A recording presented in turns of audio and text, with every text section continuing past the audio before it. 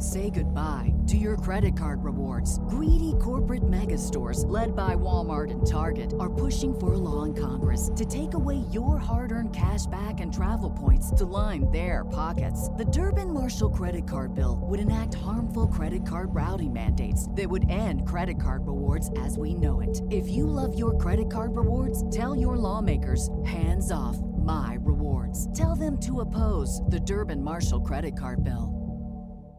The future is a hefty responsibility and not one that we take lightly. But then taking things lightly has never been what Hefty is about. That's why we've created the Hefty Renew program that turns hard-to-recycle plastics into valuable resources like park benches and building materials. To participate, simply fill up an orange Hefty Renew bag with accepted items, tie it up, and drop it in with your regular recycling. That's it. It's that easy. It's time to rethink recycling with Renew. Particular valued resources may vary by geography. More info available at heftyrenew.com.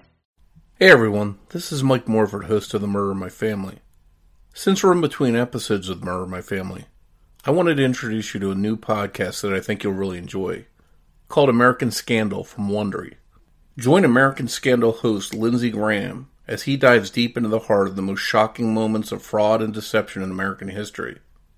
In this 6-part series, the Hare Krishna murders, he explores an Eastern religion with pure intentions that, in the hands of its Western followers, became a criminal enterprise of drug running, molestation, and murder.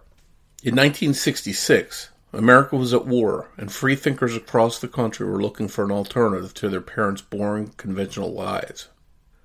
An elderly Swami arrived from India with a message of peace and love, capturing the zeitgeist of 1960s counterculture. But soon, rivalries broke out between devotees hoping to earn the Swami's favor and eventually take over as leader. When he died without naming a successor, the movement took a dark turn. You're about to hear a clip from episode 1 of the Hare Krishna murders. But before that, make sure to subscribe to American Scandal and other great podcasts from Wondery on Apple Podcast, Spotify, or wherever you're listening right now. I'll be back here soon with a brand new episode of The Murder in My Family.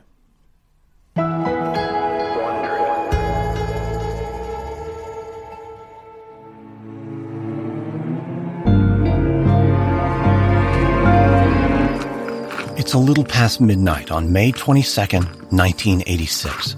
Steve Bryant walks towards his van on a quiet residential street in West Los Angeles. With his round glasses and soft, kind eyes, Steve could be a UCLA grad student. But the truth is he's a college dropout. While he spent the last 2 years studying and writing, it's not about anything you'd learn in school. He's been living in his van as he crisscrosses the country, trying to get people to listen to his tale of abuse, corruption, and fraud by a worldwide religious organization.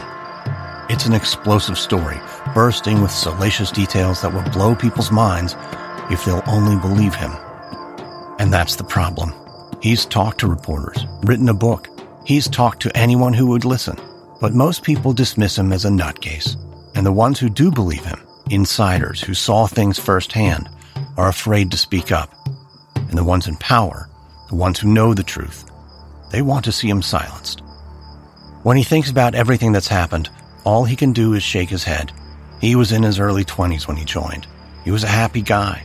He'd finally found a community where he felt like he really belonged. Now he's 33, divorced. He's lost custody of his kids. So many battles and all of them lost. A couple of weeks ago, he finally admitted defeat. The bad guys have won. Now it's time to just let go of the anger and let go of the hurt and move on. Tomorrow, he'll head up to the bucolic town of Mount Shasta, California, where he has a lead on a job customizing vans. He wants to start over, have a normal life.